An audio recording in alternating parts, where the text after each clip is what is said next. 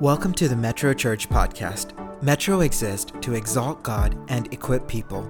Here at Metro, we long to become a community that celebrates the presence of God, communicates the Word of God, demonstrates the love of God, and educates the people of God. Everything we do revolves around this core mission and vision. We are so glad you are here today to listen to this week's podcast. It is our prayer that this message encourages you and equips you to be like Christ in all aspects of your life. Enjoy today's message. Amen. Hallelujah. What a joy, church, this morning to be with you all. I bring Christian greetings to all of you in the sweet and matchless name of our Lord and Savior Jesus Christ. So good to see you all in the house of the Lord this morning, worshiping our great King and Lord together in this place. Amen. You know, this morning my reading was from 1 Chronicles chapter 21. And in 1 Chronicles 21, if you know the story says David wanted to count the people. And his commander came and said, why?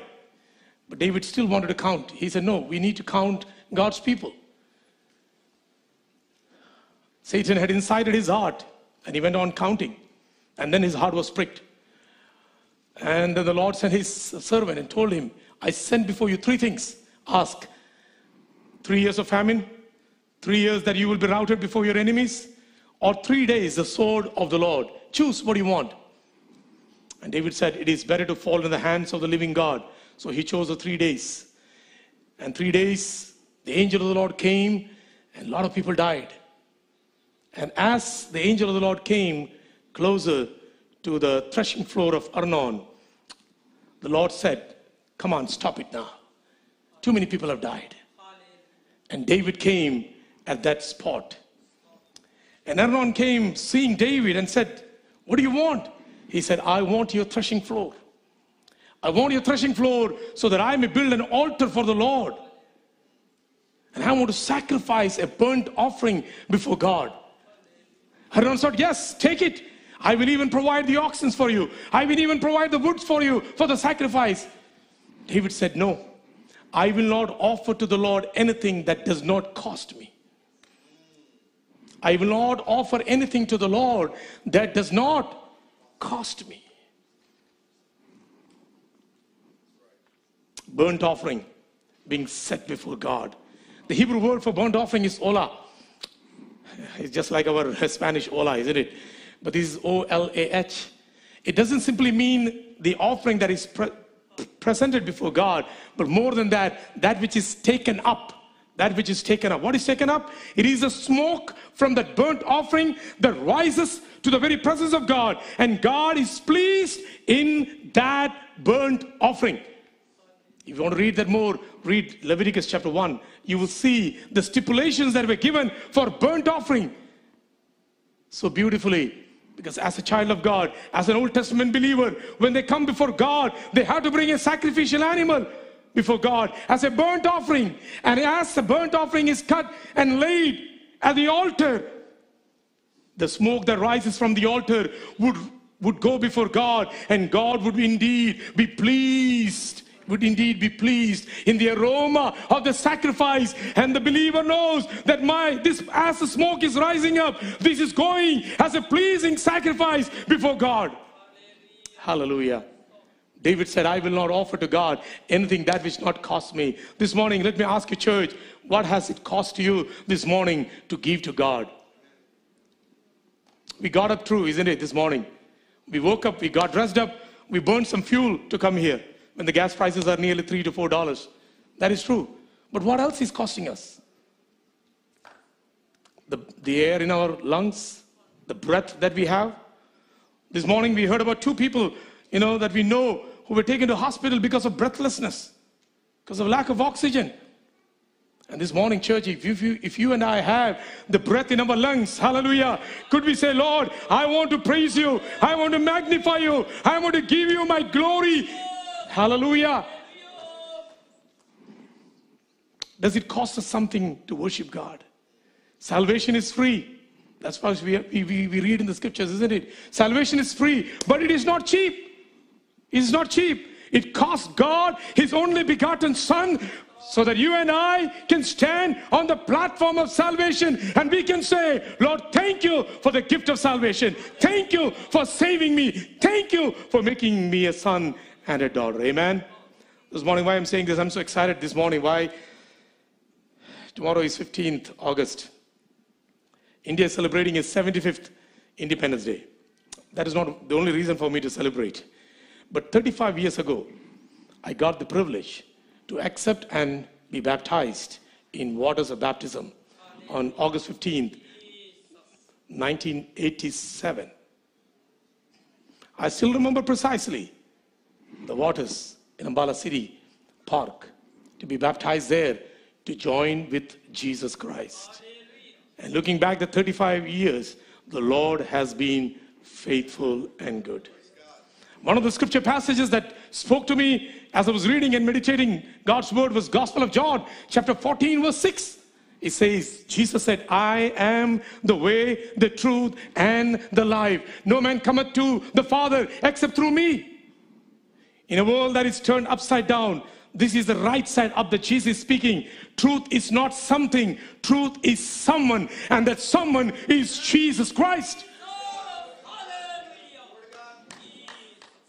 Yesterday, while we were celebrating the Sunday school anniversary, that got reiterated in many of the skits and many of the songs that were being done here by our children. You know, that truth kind of, again, that they all kind of like, this is what they have been learning in the Sunday school, class for the last 10, 11 months.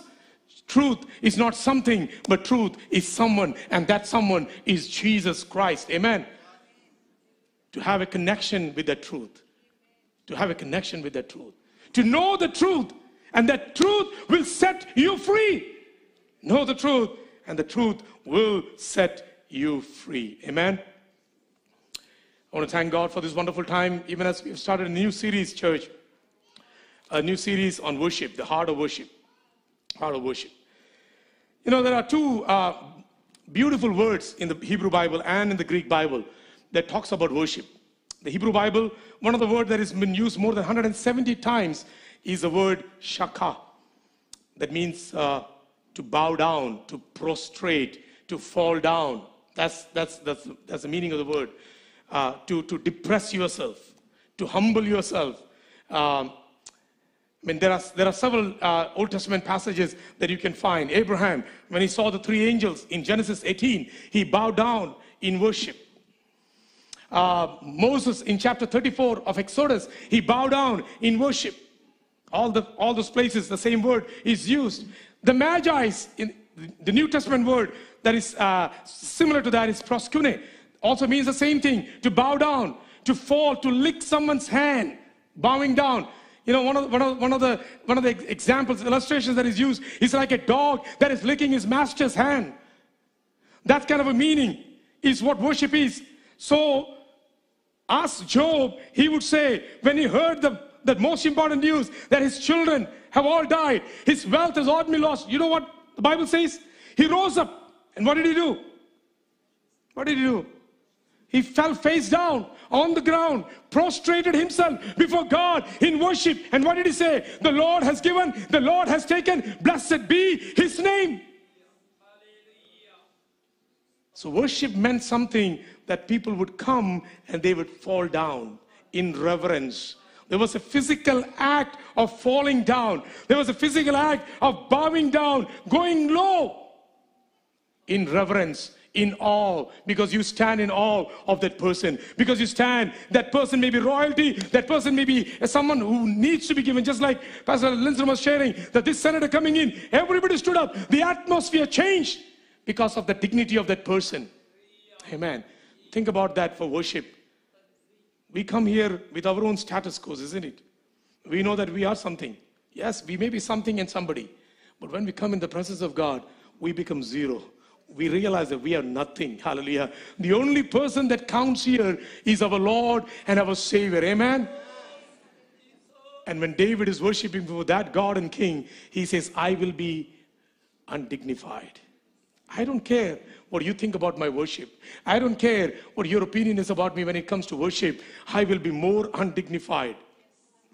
Hallelujah. No wonder he's called as a man after God's own heart. as a man after God's own heart. Why? Because he's willing to be undignified in the presence of God. Hallelujah. So church, last Sunday, Pastor Linson took us on a journey reminding us that the attitudes that are necessary for worship, the attitude that are necessary for a worship. Sometimes we may be bowing down and prostrating, but our heart may still be lifted up high. That doesn't change anything, isn't it? Physically we may be bowing down, but our hearts are not in reverence. Our hearts are still not bowing down. So he reminded us last Sunday through two New Testament passages, especially from the Gospel of Luke. Luke has this uncanny ability of bringing people who are on the margins, on the infringes of the society, isn't it? You read throughout the Gospel of Luke, he always brings out people who are considered not to be the so-called important people, but the so-called unimportant people, unidentified people. And the story line we heard from a publican or a tax collector, his name also we don't know. And he is somebody nobody would like to associate with him because they are taking the taxes for the Roman government. So no Jew dare to join with him and say, "You're my buddy, you're my brother." No, he will not. The other is a widow, a poor widow. But the thing is this, Jesus carefully noticed their worship. Jesus carefully noticed their worship. Even Jesus was standing at the treasury to see what people are putting in. Wow. I mean, that was like startling to me. That Jesus is even looking at what we are giving. What we are giving. Now, don't get me wrong. I'm not just talking about the financial giving alone, but that also he looks, he sees. Because the many rich were putting, but they were keeping more for themselves and putting some. But whereas this woman is concerned, she gave everything. She gave everything. She doesn't know where my next meal will come. But even that 2 mite, she was willing to give. So Jesus sees that and says, she has given everything that she had. That is worship. That is worship. Even when it costs you, you're willing to obey. You're willing to obey. Humility and obedience goes a long way in worship. Amen? Amen. This morning, church, allow me to take you on a journey. We will look at 2 scripture passages, one from the Old Testament, one from the New Testament. And both these passages are giving you a glimpse of the worship in heaven. Giving a glimpse of the worship in heaven. And let's see what is the Holy Spirit reminding us. What are the attitudes for worship as we come in His presence? The first story is taken from the book of Isaiah, the prophetic book, Isaiah, and chapter 6. We all know the story. Probably a prophetic call of Isaiah that he saw in the year that King Uzziah died. He saw a vision of the Lord seated on high. Seated on high. The train of his robe filled the temple. Above him stood the seraphim. Each had 6 wings. With 2 he covered his face, and with 2 he covered his feet, and with 2 he flew. And one called to the other and said, "Holy, holy, holy is the Lord of hosts. The whole earth is full of his glory." And the foundations of the threshold shook at the voice of him who called, and the house was filled with smoke. And I said, "Woe is me, for I am lost, for I am a man of unclean lips, and I dwell in the midst of a people of unclean lips.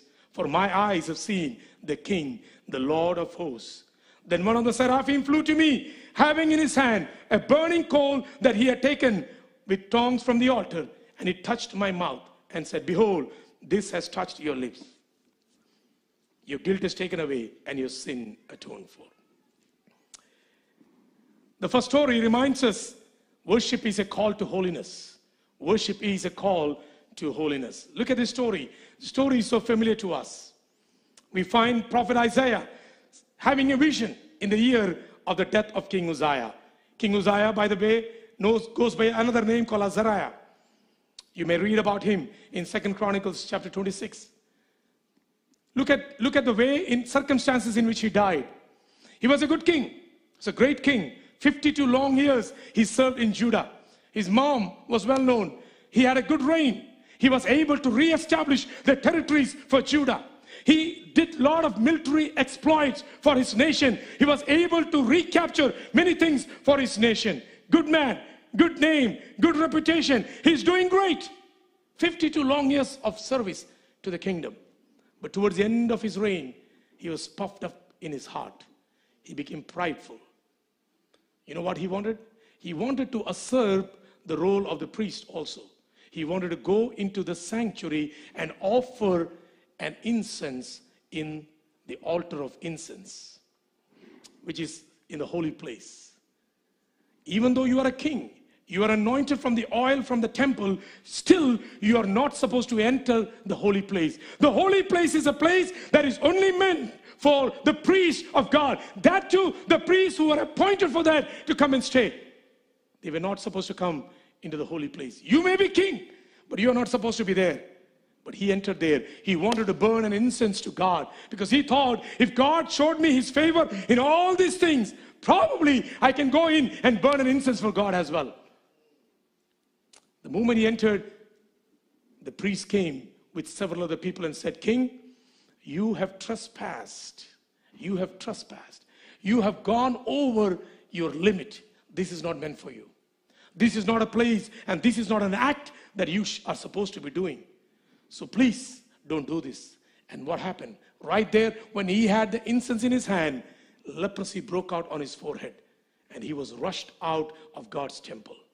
We find in the scripture like this, the rest of his life, he lived as a leper and he died as a leper. He was not able to go and even occupy the throne that belonged to him.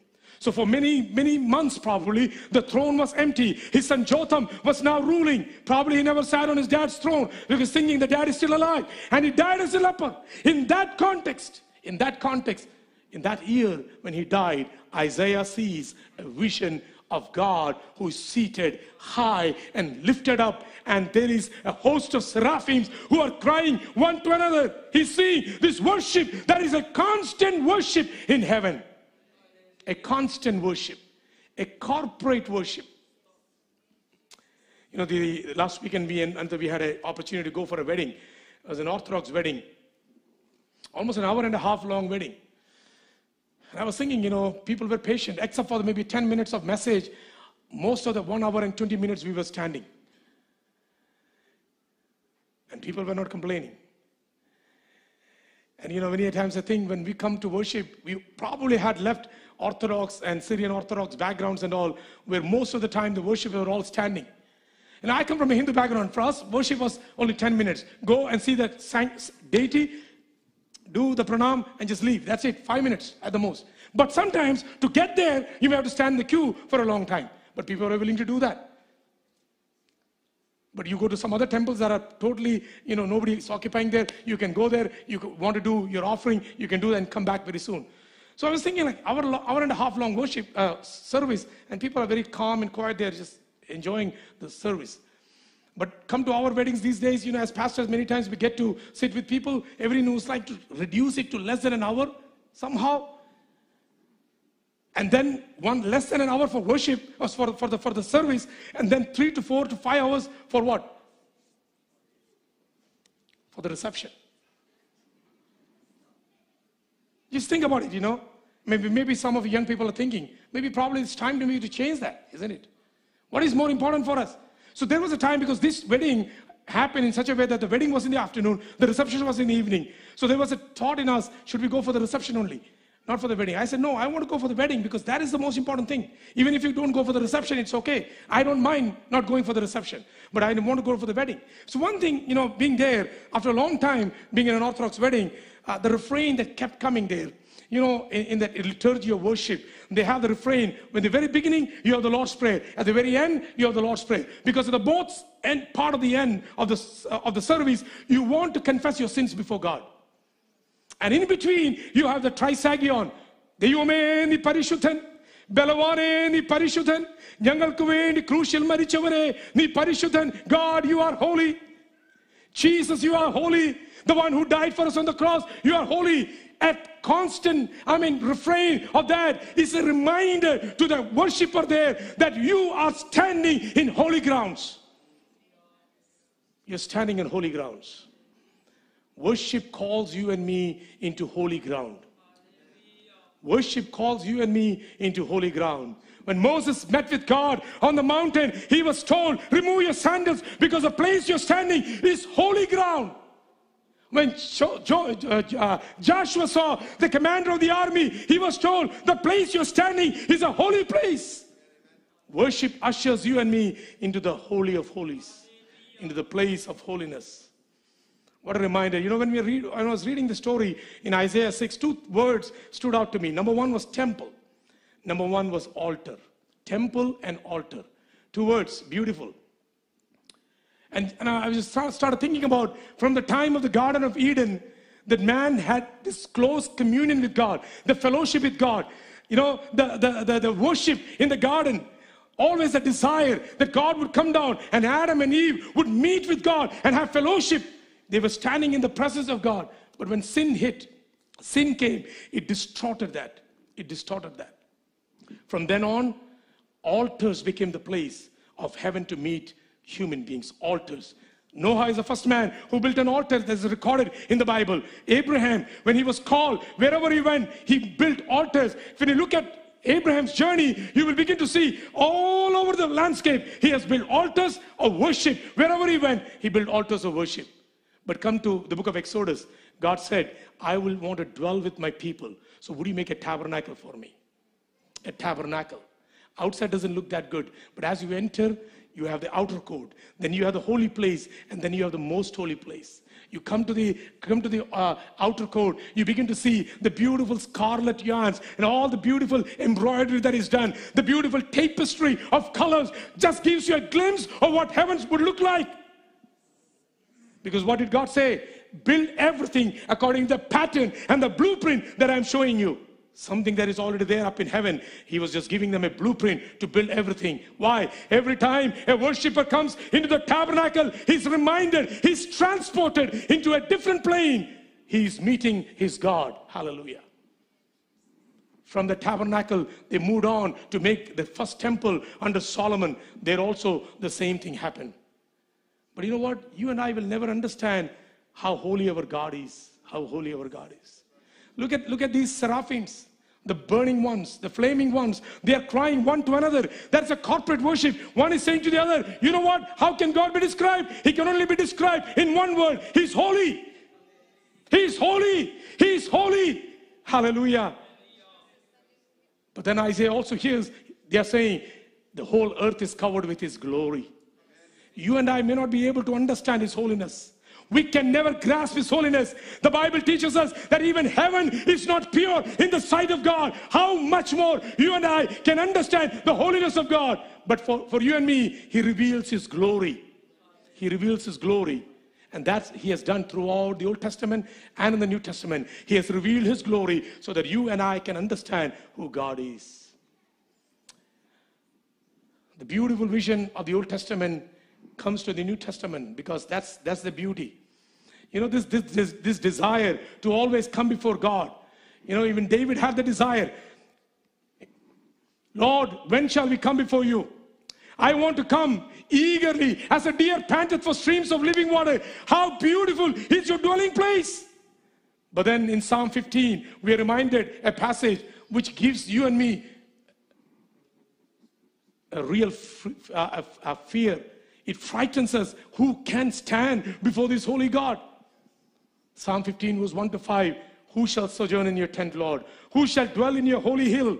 He who walks blamelessly and does what is right and speaks truth in his heart, who does not slander with his tongue and does not do evil to his neighbor.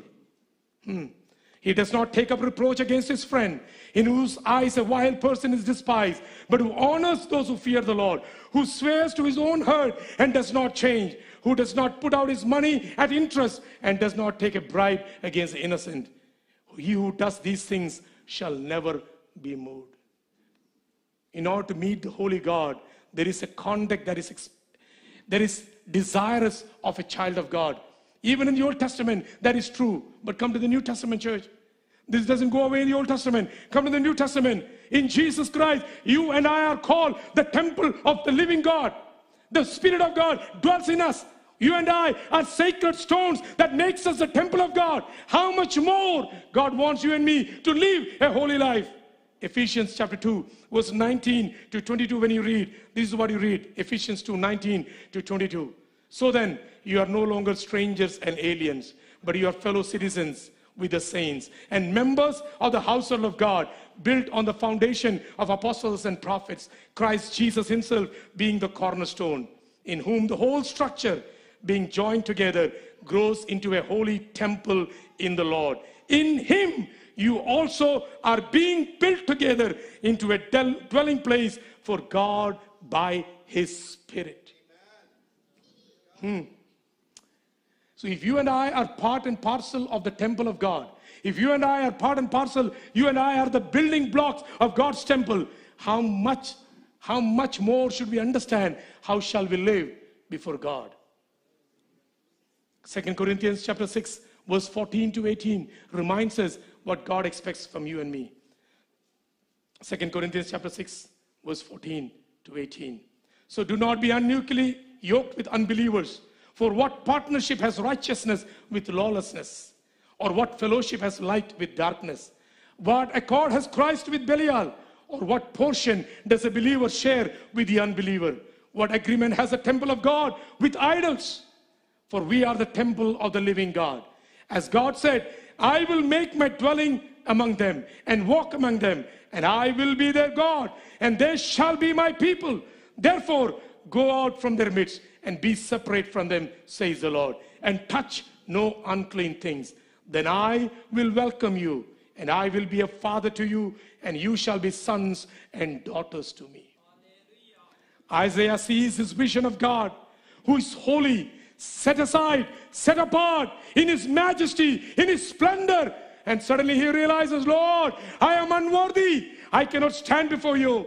A seraphim flies, takes up, hallelujah, a coal from the altar. An altar. Altar is a place where you come and I come and confess before God, saying, Lord, I am unworthy to stand before you. Every time a believer would come in the Old Testament, he would bring a sacrificial animal for a burnt offering. Go to the book of Leviticus chapter 1. And he would place his hands on the animal and he would identify with the animal by saying, this animal is dying as an atonement for me. I was the one supposed to be offered on the altar. But this animal is dying for me. Church, that's what holiness means. Where you and I come before God and confess that we dare not stand with our own righteousness, but on the accomplished work of the cross of Calvary. Apart from the cross, we cannot stand before God. Amen? Apart from Jesus Christ, you and I have no standing before God. But God calls you and me to a sacred, holy living. Amen? നമ്മുടെ ചിന്തകൾ, നമ്മുടെ വാക്കുകൾ, നമ്മുടെ വിചാരങ്ങൾ, even our thoughts, imaginations, even everything, our action, He's expecting you and me to live a holy life. A second image that I want to share with you, I know my time is running out, is the second image is from the book of Revelation. Chapter 4, chapter 5, and chapter 7. They all gives us a beautiful analogy of worship in heaven. Chapter 4, 5, and 7. I just want to read from chapter 7, verse 9 onwards. Revelation chapter 7, verse 9 onwards.